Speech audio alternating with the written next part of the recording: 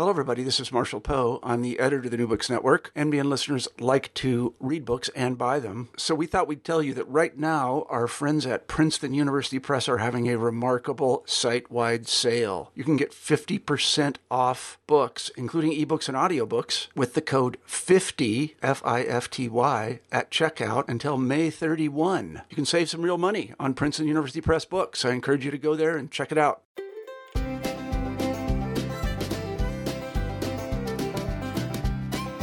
Hello, everyone, and welcome once again to New Books in the American West. I'm your host, Stephen Hausman. I'm very excited today to welcome Connie Chang to the channel. Dr. Chang is a professor of history and environmental studies at Bowdoin College and is the author previously of Shaping the Shoreline, Fisheries and Tourism on the Monterey Coast, as well as several articles that have appeared in such journals as the Journal of American History and Environmental History, as well as elsewhere. Today, we're discussing her newest book, Nature Behind Barbed Wire, an environmental history of the Japanese-American incarceration, which just came out this past summer with Oxford University Press. Welcome to the New Books Network, Connie. Thanks so much for having me, Steve. We always begin these interviews by letting the authors talk a little bit about themselves. So, if you would, can you tell us a little bit about how you became interested in history and the path that you took toward becoming a professional historian?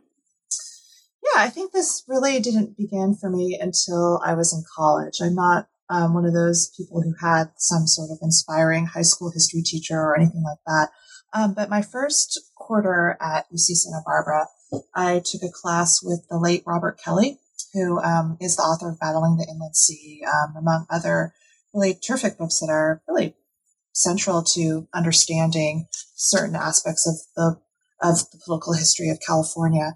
And I remember telling myself, okay, I'm going to go to office hours, and it's a big school, but I really want to take advantage of this experience. So I visited his office hours probably the second or third week of the semester to talk about a research paper. And I was really struck by his warmth, his intelligence, his incredible passion for studying the past. We talked about my research paper. He immediately rattled off 5 books I needed to go get at the library. And I was just really struck by that experience, that one-on-one interaction that I had with them, that I could sort of imagine myself, many years down the line, being in the same position as him, or at least I aspired to that. So that was one experience. And then later that year, my first year of college, I took a big history of Western civilization course. And the professor for that course very often started class with a piece of classical music that he would then describe from the era, or sometimes a very long story about a person or an event, and use that piece of music or those stories to sort of highlight the bigger themes or questions of whatever topic we were exploring at that time. So that experience really highlighted for me the importance of story and narrative for studying the past. That wasn't just names and dates and so on and so forth, but there was something really powerful about the stories that he told. So those two experiences, my first year in college, really got me hooked in history and really made me want to pursue this as a career. And what got you interested in the topic of this book, the topic of Japanese-American incarceration during World War II? Right. So starting in graduate school, the first class I was a teaching assistant for, big survey of U.S. history, one of the books that the professor assigned was Monica Sone's Nisei Daughter, which is a very well-known memoir. The Monica Sone grew up in Seattle in the 20s and 30s. Her family was sent to Minidoka in Idaho during the war. It's a very, very powerful memoir of her experiences.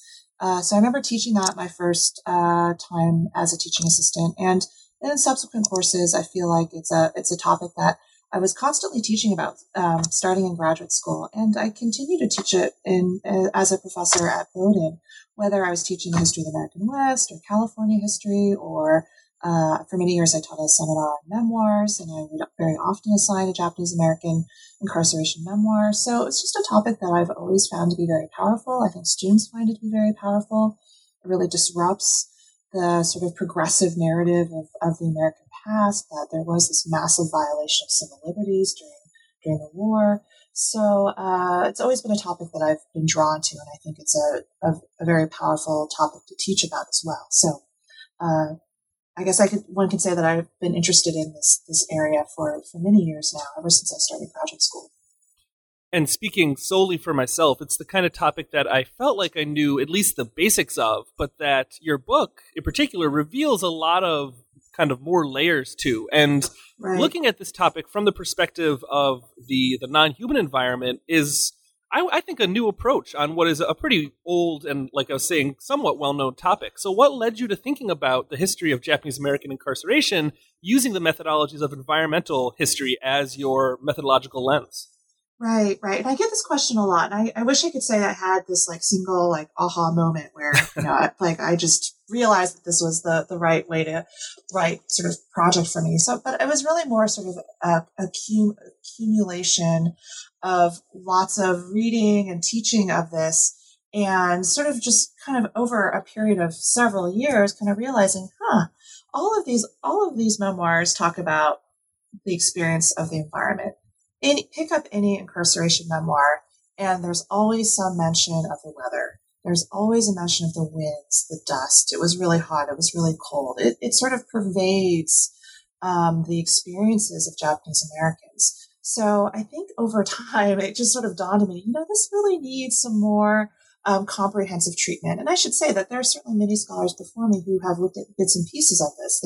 There have been individuals who have looked at the gardens, for instance, in the camps, and others who have looked at agriculture, for instance. So it's not something, I don't think I was necessarily, carrying a brand new or delving into something that had never been explored before, but I really wanted to bring a more sort of comprehensive analysis of the non-human environment to this, as you've noted, very well-worn topic. And you open the book with a brief couple-page note about language. And since we're going to be talking about many of the terms that you clarify in that part of the text, it might be useful here to talk a little bit about those terms and why you chose to use the particular words that you did in the book itself. Right. So the term that is most often used and continues to be used in reference to this episode is internment. And that's a term that I initially used when I started working on this project. But I learned very quickly that internment is a term that has been the source of a great deal of debate among scholars, among activists, among survivors of the camps and their descendants. And really, I think Roger Daniels, the historian, provides a very compelling reason why internment is not the best term, or the appropriate term to be using in association with this episode. And his and other scholars' explanation is simply that internment technically refers to the treatment of enemy aliens during war. And if you look at the 110, 120,000 people of Japanese ancestry who were sent to camps during the war, about 2/3 of them were American citizens. So they were born on U.S. soil, and as a result, they were citizens by virtue of their birth. So internment doesn't really apply to them. And so he and others, myself included, have rejected using that term simply because it doesn't really fully encapsulate the experiences of all of the individuals who were sent to camps during the war. So in the book, I use the word, as the title suggests, I use the word incarceration. That term itself is also highly problematic, and I acknowledge that. Right, incarceration can be thought to imply that these individuals had committed crimes, which they had not committed crimes. And so I had to be very upfront about acknowledging the problems of the terms that I use, while also rejecting the use of other terms. So that internment is a big one. The other term is concentration camp. Again, very often has been used, continues to be used in association with the camps, the war relocation camps that Japanese Americans were confined in during the war. But scholars likewise have suggested that concentration camp is problematic because it's very hard for many people to disassociate the term concentration camp from the Nazi death camps. And there really is not a parallel between the Nazi death camps and the Japanese American incarceration camps. And the Japanese American incarceration camps, for all their austerity, were not death camps. They were not places where an active genocide was happening. So hence I don't use the word concentration camp either, and typically just use the word camp or incarceration camp or what have you. So There's no perfect term. And again, this has been the subject of a great deal of debate among scholars, but I try my best to at least be upfront about the terms that I am using, recognizing their shortcomings, while also explaining, why I think other words are better. Yeah, I actually really like when historians and scholars put those notes about language at the beginning of their text, because words matter, and the way that we frame and talk about the events that we study, that will shape the way that people perceive them. So I appreciated that note in particular. Right. And to be honest, nowadays, anyone who writes about this episode very often will have a note on terminology at the start, just because it is a very fraught issue. So for those who might be listening who are less familiar with the history in question, can you give us a brief overview of the Japanese-American incarceration? What happened? Why did it happen? And how did people react to this event? Right. So I think it's important to remember that the federal government was suspicious of Japanese-Americans and other people from Axis nations even before the United States entered the war. So even before Pearl Harbor in December of 1941. So the FBI had, for instance, had been gathering lists of individuals, usually community leaders, anyone who had some ties, even if they were tenuous ties to Japan, even if they had gone back to Japan to visit, for instance. So these lists had already been compiled before the United States entered the war. But Pearl Harbor obviously sort of accelerated the move to remove Japanese Americans, and there are many scholars who go through the whole kind of step-by-step process of how this happened in much greater depth than I do in this book. But just for the sake of time, it really after Pearl Harbor there was intensified moves to intensified calls to remove Japanese Americans, specifically from the Pacific Coast, precisely because that is where the vast majority of the Japanese American population was concentrated. So there certainly were Japanese Americans elsewhere in the United States, but the focus was really on where they congregated, which was along the Pacific Coast. And the fundamental logic was to remove any potential saboteurs before they could do any harm internally. So there was, real distrust and real paranoia that there were spies within this population, that they were sharing secrets with the Japanese government, and so on and so forth.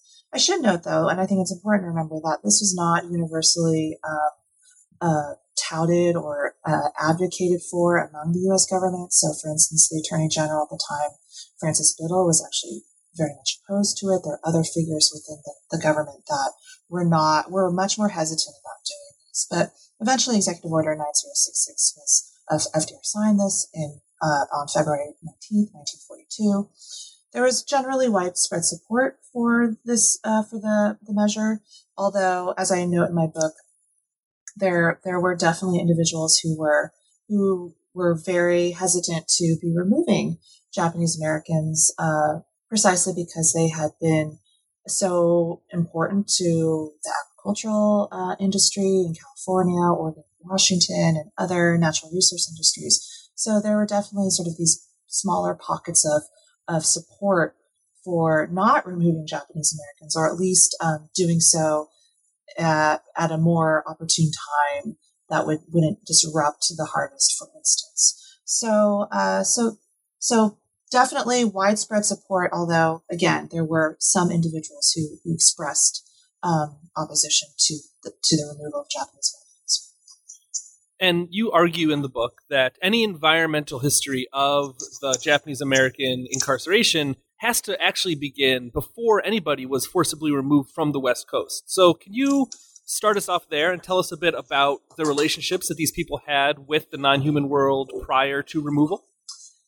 Yeah, so I think, starting in the late 19th century, when Japanese immigration really began in larger numbers to the United States, very often the immigrants were involved in natural resource-based industries. So they were farmers, they were fishermen, they worked in the logging industry. So they had been already very deeply tied to the land along the Pacific Coast, and already had experienced a great deal of animosity. I think For instance, a familiar topic among a familiar topic of pre-war Japanese American history is the fact that California and many, many other Western states passed alien land laws to essentially bar Japanese immigrants from buying land, precisely because they were seen as economic competition for white farmers. So before the war, they were not necessarily cultivating a lot of land, but they were certainly very successful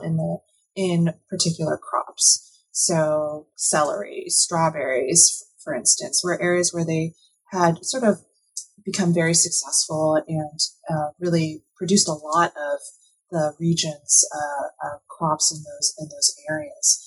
So as a result, when removal started to happen, after the issuance of Executive Order 9066, there were definitely concerns within the federal government about what is this going to look like?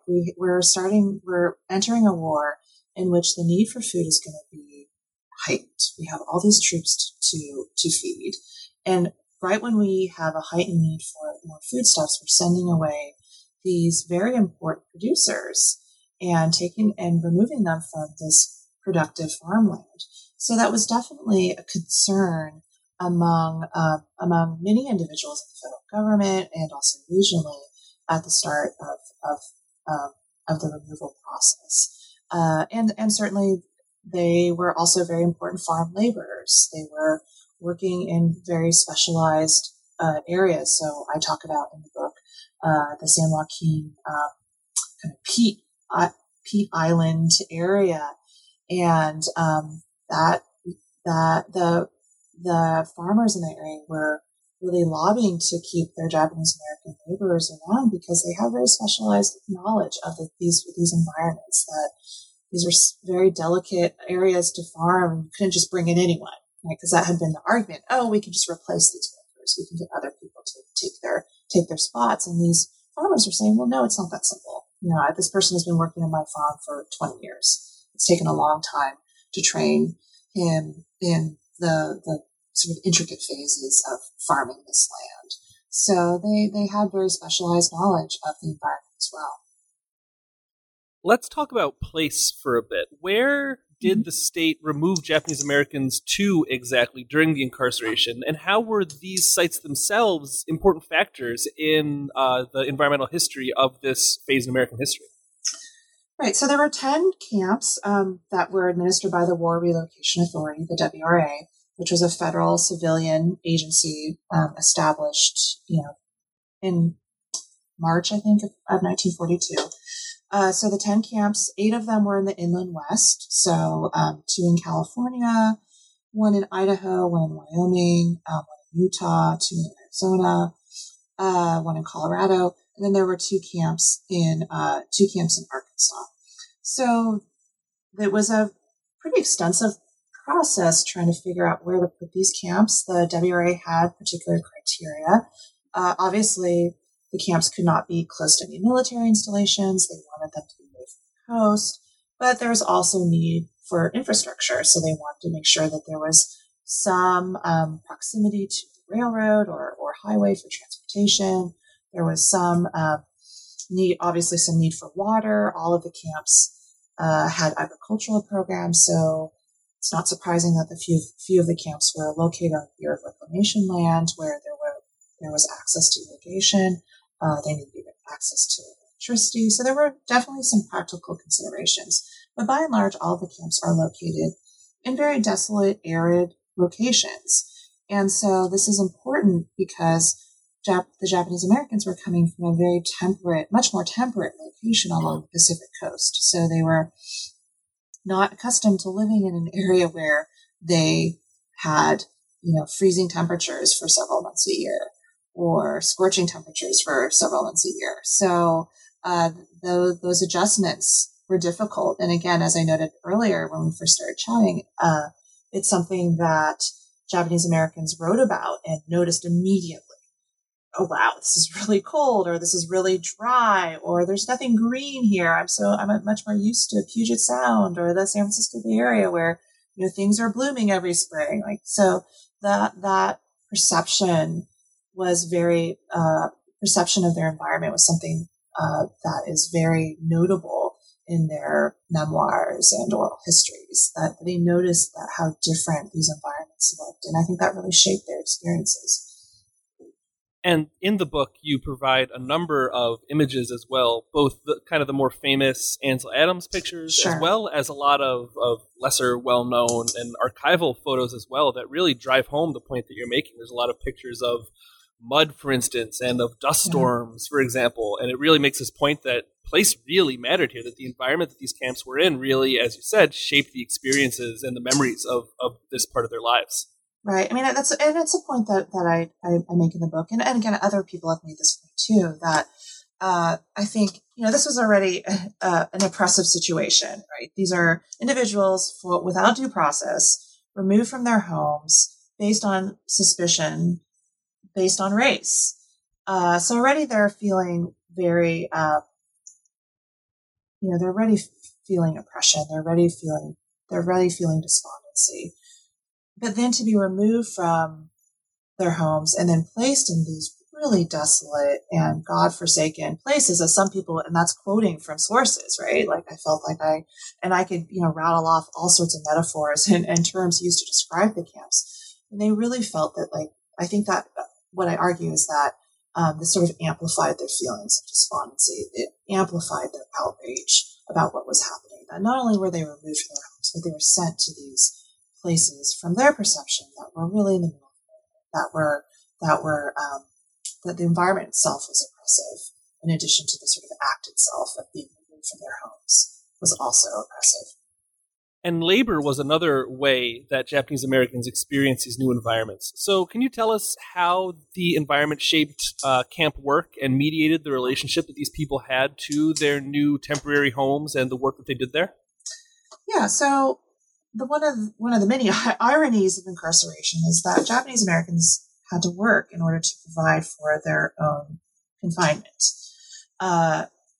These camps, most camps housed anywhere from 8,000 to 13,000 people, each of the camps. And of course, they're in these very desolate locations. There's no way there was going to be a big enough local labor force. Obviously, it's the war as well, when there's heightened need for labor in other arenas.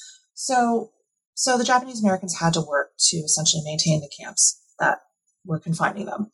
So that's one of the ultimate ironies. And so add to that irony the fact that they were being asked to work in very desolate, oppressive environments, in locations in which the environment sort of amplified their labor responsibilities. So I have a chapter that gives a couple of examples of that. So one was from Topaz in central Utah.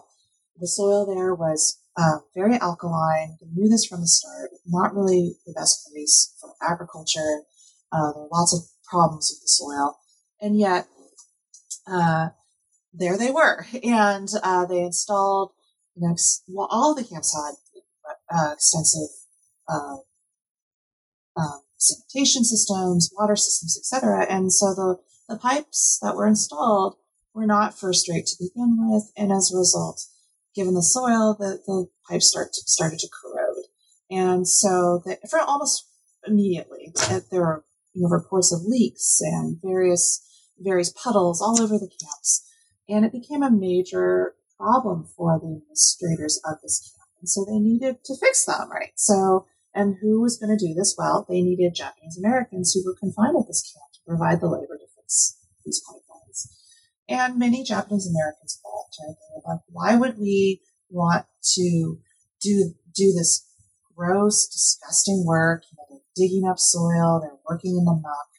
Many of them rejected this work, and they much preferred doing something else rather than fixing these leaks that were just about everywhere in the camps. So I think that is one good example about how the environment, so in this particular case, the soil of the Topaz camp, how that shaped their labor. And in this case, how it shaped their sort of labor resistance. So they very much resisted these jobs. And actually the camp administrators essentially had to force people to work on the pipeline repair crews because they couldn't get enough Japanese Americans to actually volunteer for these positions. So eventually they sort of had to tell them to fix the pipelines.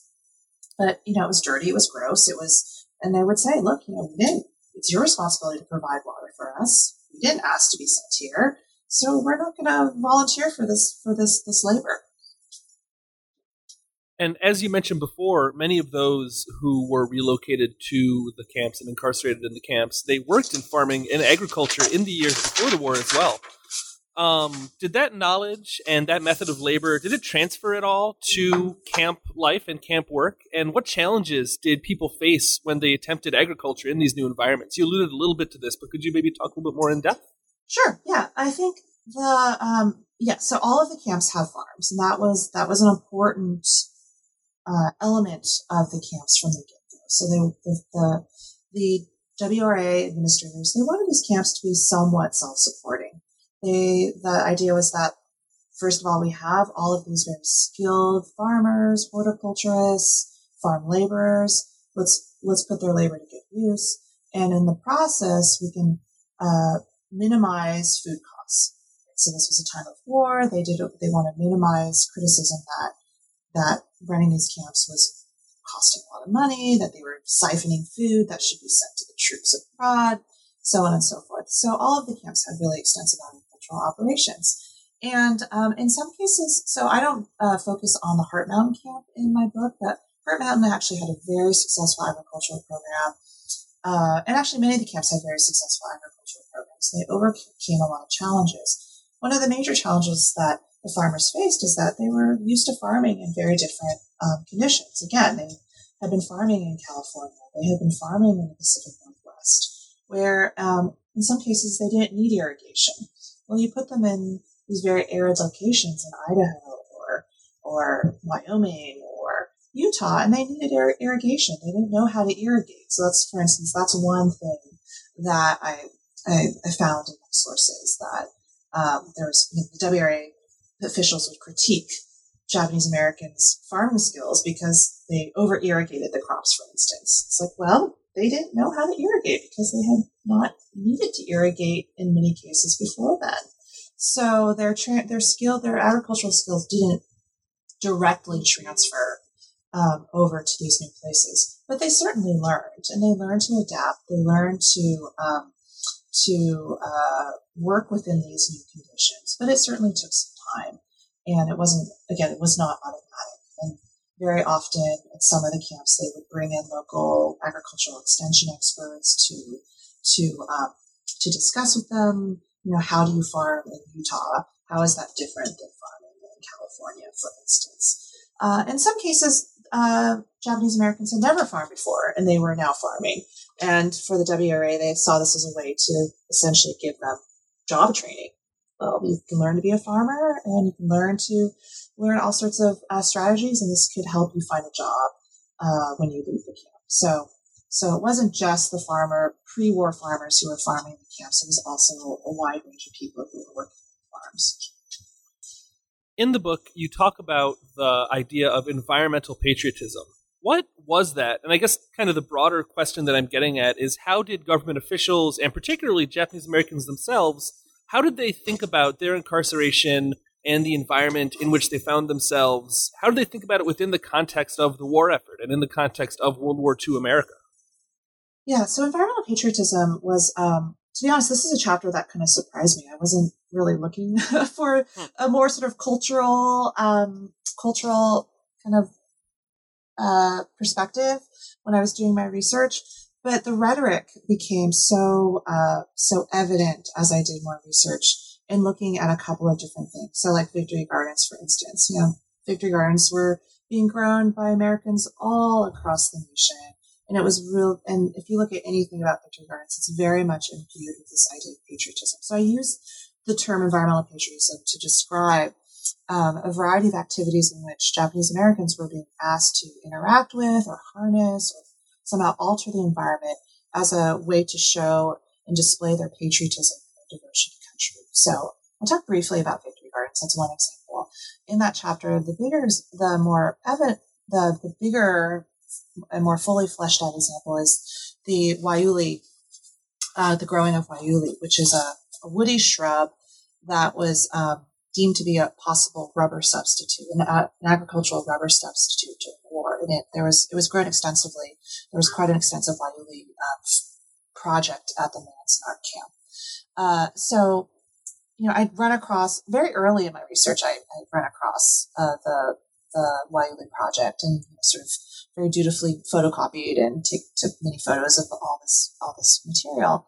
And when I returned to it, as I started writing, it became very clear how much this project was couched in this patriotic rhetoric, both by the federal government, the federal officials, and also by Japanese Americans, also by Robert Emerson, who was a Caltech scientist who was very sympathetic to the Japanese American plight and really spearheaded the Manzanar Wayuli project. So that's why I developed this chapter. And so I think what I'm trying to get at in this particular chapter is the ways in which the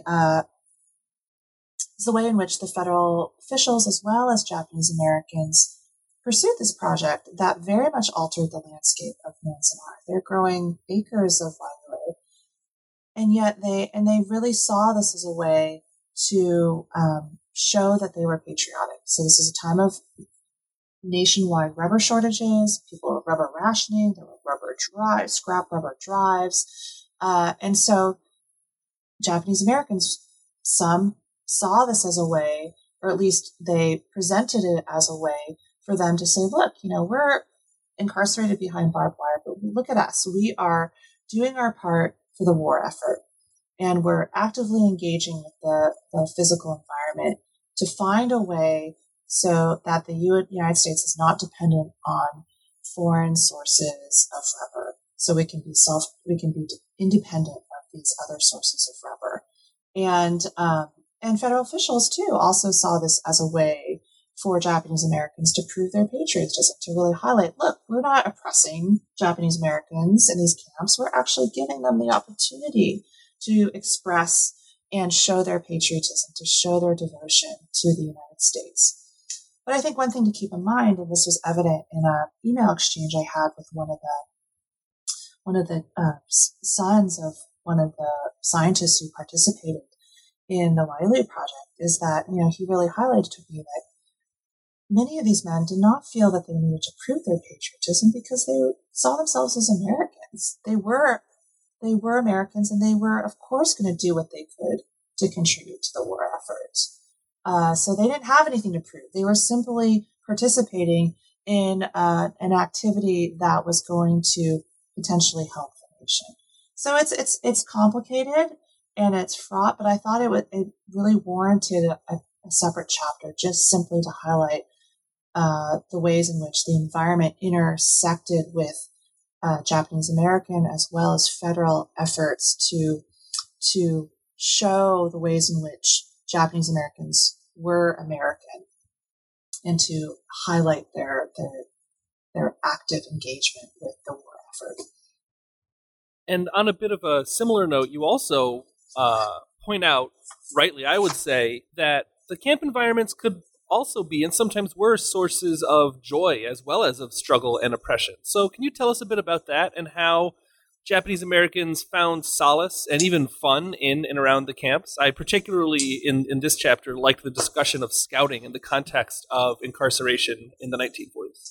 Sure, and I don't go into great detail on the scouts, but yeah, I think so. In addition to the scouts, I talk about swimming and hiking and gardening. So I think it was really important for me to highlight the ways in which the environment, though again very different from where they came, was also something that they saw as a site of social interaction, as a way to find solace.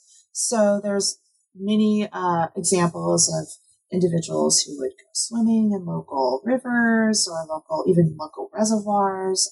They would go hiking in the surrounding area.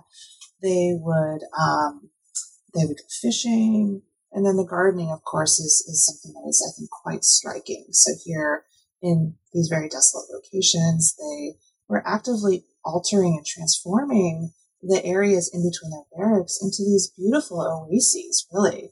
If you see some of the pictures, they're really quite striking at how ambitious some of these gardens were. I mean, some were quite modest, but some were really ambitious. And there's all sorts of wonderful stories of Japanese Americans who would go on collecting expeditions and, dig up trees and, haul rocks, or they would order perennial or annual seeds from, a catalog and grow flowers. So they were really trying to, I think, keep themselves occupied for sure, but also trying to create beauty in their immediate surroundings, as well as to find beauty in their immediate surroundings. And I think that really speaks a lot to their resilience and their desire to, many of their desires to make the most or make the best of what was obviously a very difficult time in their lives.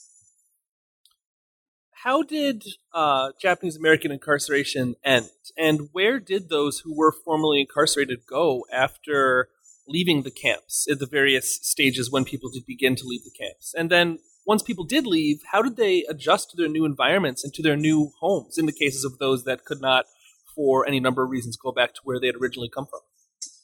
Yeah, so internment doesn't necessarily, I mean, I could give you a specific date when it ended for sure, but I think there's a sort of a slow, continual process by which Japanese Americans were leaving the camps, starting in 1943. So the camps were built and Japanese Americans were removed in 1942, but by 1943, the War Relocation Authority was allowing and eventually encouraging Japanese Americans to leave. So for a variety of reasons. So for military service, for instance, to go to school. So even younger college-age students were leaving to go to college.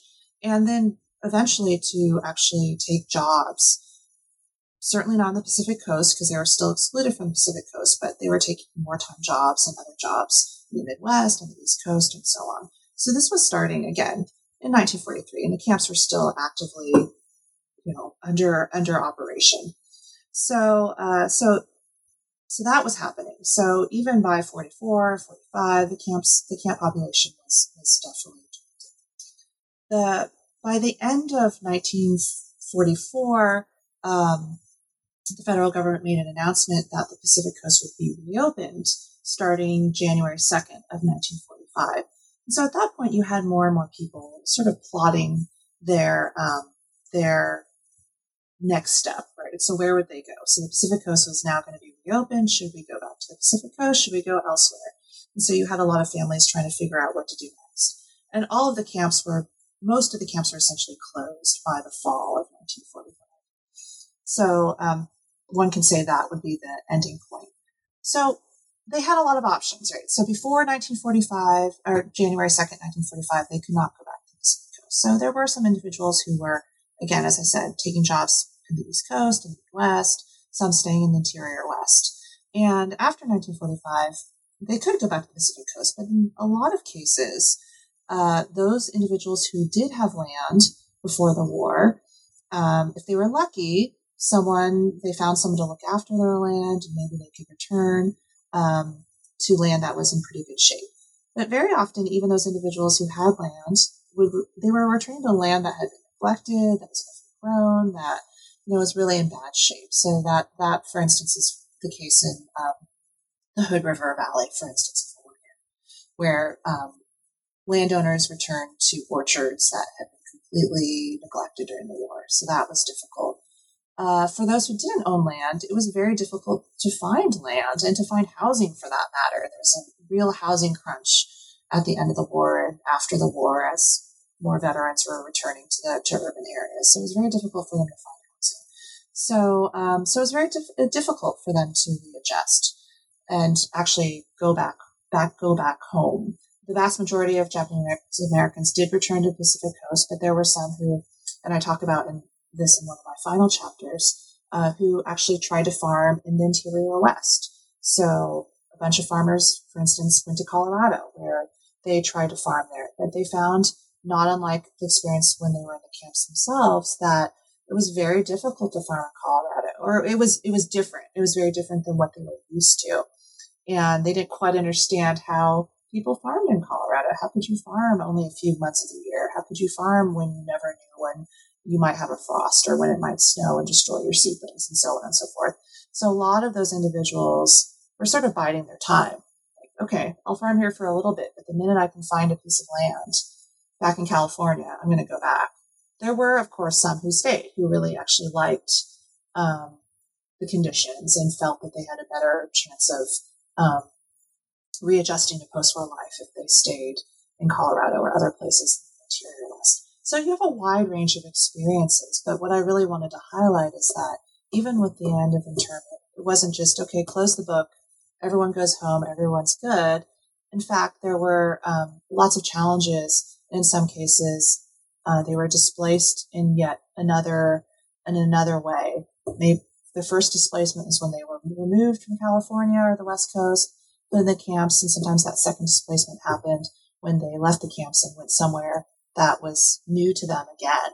So I really wanted to highlight the ways in which the end of the war, the technical end of the incarceration policy didn't stop didn't stop their feelings of environmental displacement in some instances.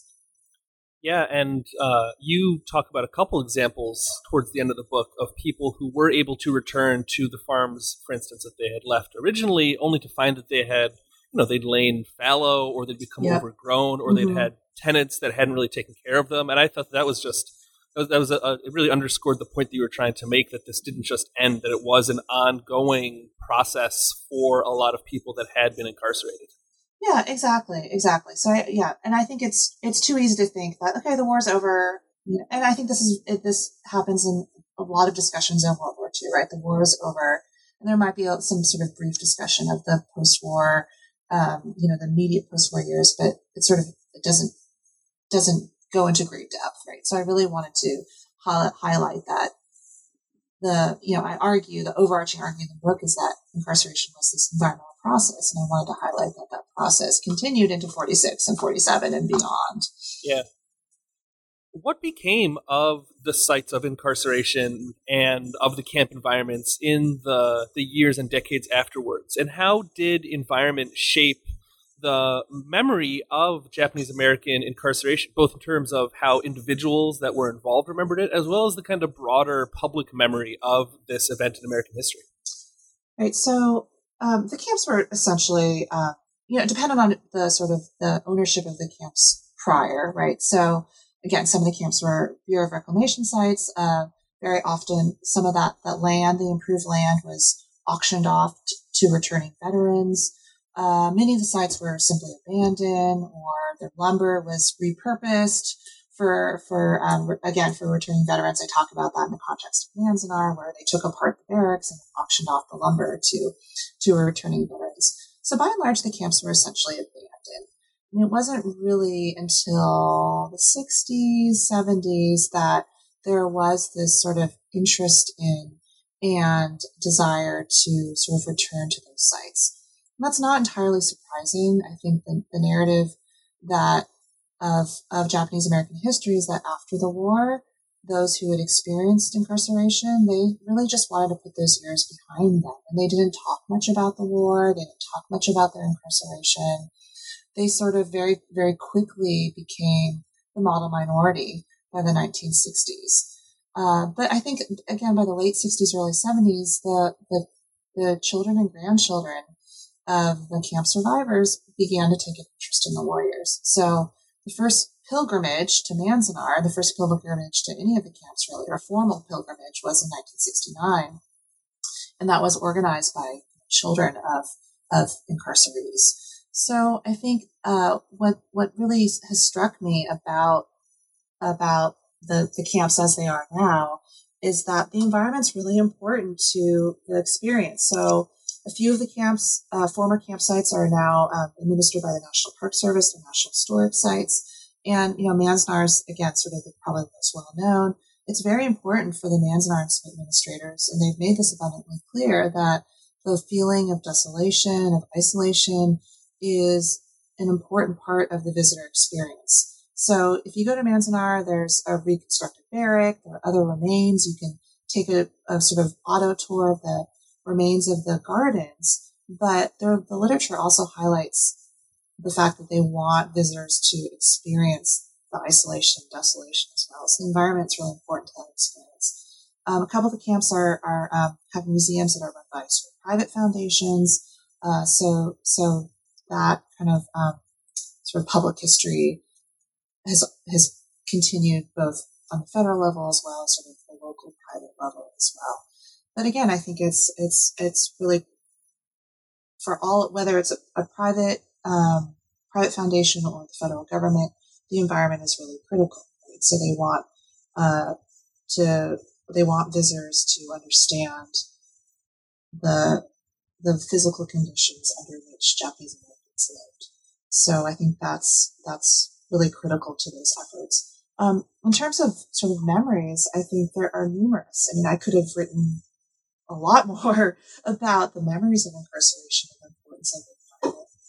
What I do in my epilogue is I give two specific examples, one in which engagement with the environment was very much about the Pacific Coast, and one in which it was very much about the place of incarceration. So the example I give, one example is the Kogita family. Yasusuke Kogita had a very beautiful garden at Minidoka, and at the end of the war, he actually transported some of the rocks that he had collected in Minidoka back to his home in Seattle. So he sort of maintained this active engagement with this garden that he had created in incarceration. Those rocks are still, they're still in the possession of his sons. And the other example was the Harui Gardens this is a family in Bainbridge Island, Washington. Beautiful gardens, abandoned during the war, came back, and the son decided to sort of revitalize the garden that his father had constructed. So, two stories of incarceration and two different environments in which their memories were connected to, whether what was left behind or where they were confined. And again, those are just two examples. There are many other really poignant stories about how the environment really affected the memories of Japanese Americans. And the title of that story of that chapter, is Emanating from the Soil. And that's a quote from these hearings that were held in the early 2000s when they were talking about a federal program that was going to designate money to sort of designate money towards the campsites and towards public educational projects. And someone said, the history of incarceration emanates from the soil. And that really stuck with me because I think that really encapsulates many Japanese Americans' memories of the experience, is that it was deeply tied to the soil, to the land itself.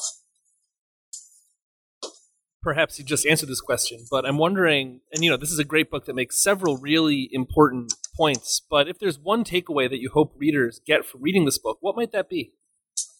Well, like you said at the beginning of our talk, this is a well-worn topic. There are many, many articles, many books written about incarceration, but it's very often told from a political, a legal, a social, a cultural point of view. And so the one takeaway that I hope that readers will have is that this was also an environmental story. I don't think you can fully understand or completely understand the incarceration experience, whether from the perspective of Japanese Americans or the perspective of federal administrators. I don't think you can fully understand it without understanding the ways in which the environment shaped those experiences. So the administrators of the camp, they had to contend with a very fickle, unpredictable natural world. It was not easy to administer these camps at any given moment. They were often trying to battle, one problem to the next. They might solve leaking pipelines one minute, but then the next minute there would be something else that they had to contend with. And likewise, Japanese Americans also had their experience of the war years of the camps was very much shaped by the environment as well. So that would be my key takeaway, is to understand this this episode in a more comprehensive manner, that it was indeed one of the most egregious violations of civil liberties in American history, but the environment was very much part of that entire process.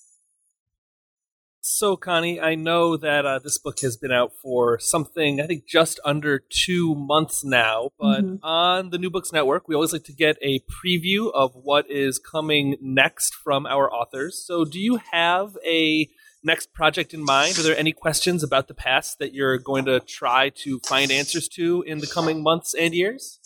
So I think I have always been interested in, and this is evident in my first book as well, and obviously in this book, I've really always been very interested in the ways in which the environment has shaped social inequalities in the American West. So that's still sort of a really big question that I would like to continue delving into.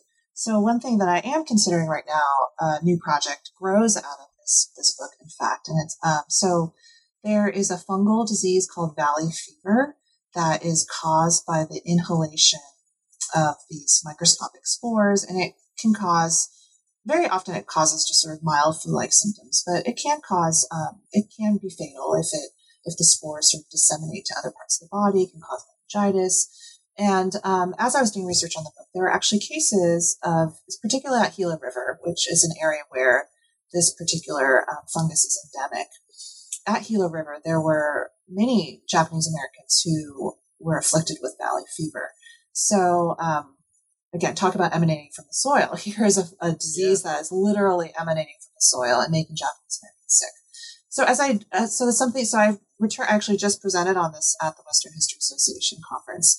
And one thing, as I did more research, is I found that, well, actually, this is a disease that has been around, or has been, scientists have been researching since the late 19th century. There have been many other groups that have had problems with valley fever, including other wartime groups. So, for instance, German prisoners of war who were sent to work camps in the San Joaquin Valley in Arizona also got valley fever. Other migrants to the West, so during the 1930s, we have the migration, Okie migration to California. Many of those migrants, because they had not been previously exposed to the fungus, they also became sick. So anyway, so I'm sort of kind of toying around with that project. So it really does grow out of the Japanese American book. It still has a very clear connection to the Japanese American book, but it also speaks to this bigger question about how the environment shapes these broader social inequalities. And the environmental history of medicine is sort of having a bit of a moment right now. It is. It sounds like you're very much kind of tapped into that too. So I'll look forward to hearing more about that in the future. Yeah, and it may be an article. It will be something larger, but it is something that I'm certainly intrigued by. So and to be honest, I'm still really interested in writing more about the Japanese American incarceration. So this is a way to sort of continue my interest in this area. Dr. Connie Chiang is a professor of history and environmental studies at Bowdoin College. Her newest book is Nature Behind Barbed Wire, an environmental history of the Japanese American incarceration, which came out in September of 2018 with Oxford University Press. Connie, it's a great book, and thank you so much for coming on the New Books Network to talk about it with us today. Thanks so much for having me. It was a pleasure.